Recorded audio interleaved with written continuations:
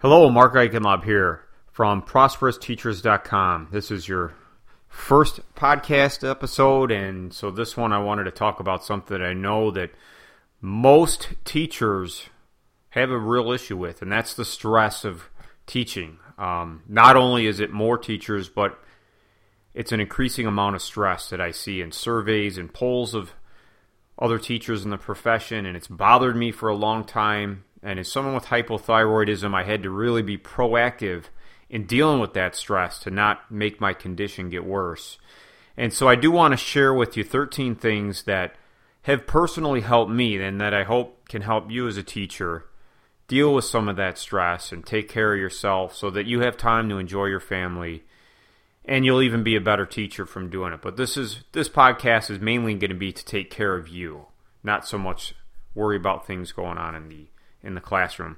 So I would say to look at the issue of stress as something you're going to repel and not eliminate. So those external factors are always going to be coming at you.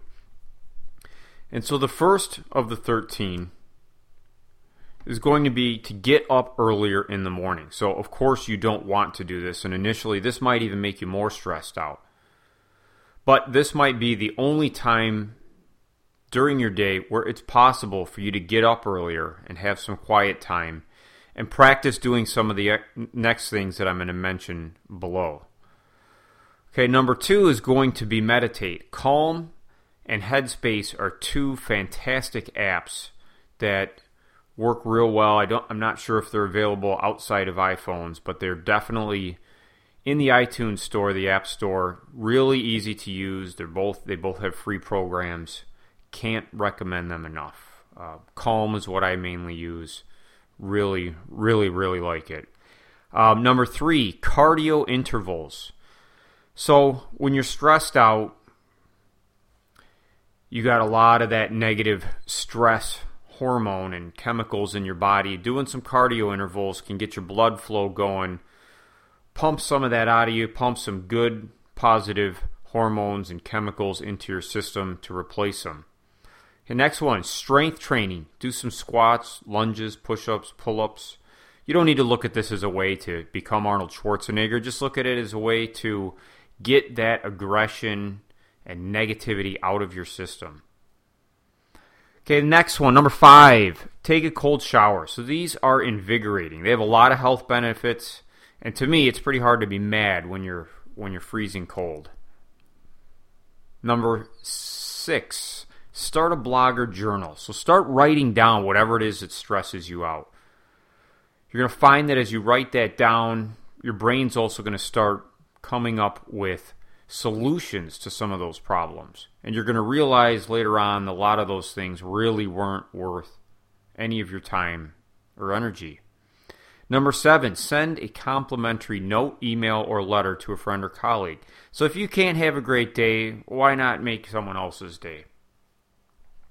8, stand up straight and smile. So smiling actually has some research behind it where you do release some of those, again, positive chemicals into your bloodstream. Same for having good posture. So when you stand up correctly, you are actually doing something internally. There's some biological things taking place inside your body that are sending positive messages to your brain. There is an Amy Cuddy TED Talk about this that's fantastic. Number 9, hydrate. Fresh, cold water, preferably. So it's hard to always drink as much water as you want as a teacher because we know we can't always go to the bathroom when we want to. So get creative. You might want to work out a routine with another teacher where you relieve each other during your plans, so that you can both stay hydrated and someone can watch your class while you go to the bathroom. Number 10, get some fresh air. So visit a local park or trail after work or in the morning. If you don't have time for that, open your classroom windows up at least. 11, eat something healthy. You know this, but how often do you really do it? Prepare it the night before, or even better, do it all on a Sunday night. Make your whole week's worth of meals if you can. 12, go for a walk. So if you combine this with number 9 and 10, you're really going to have something going. And then 13, be grateful. Write down 3 things right now that you're grateful for. Add them to your journal or your blog from earlier.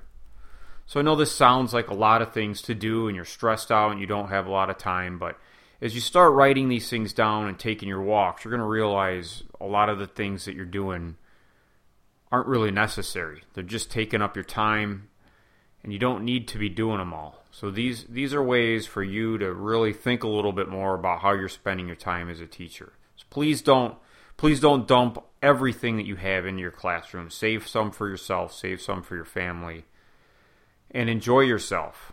Don't let teaching destroy you. It's horrible to see what's going on. Okay, there's no one coming to help you. I'm sorry.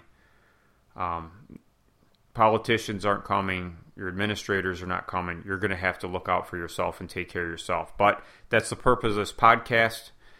I hope you enjoyed it. If you've not already done so, please subscribe to my website at prosperousteachers.com. You can sign up for a lot of free tools that I only send to email subscribers. Just go ahead, look inside one of my posts or on the right side. So, hope you enjoyed it. Thank you for listening, and I'll talk to you next time. Thank you.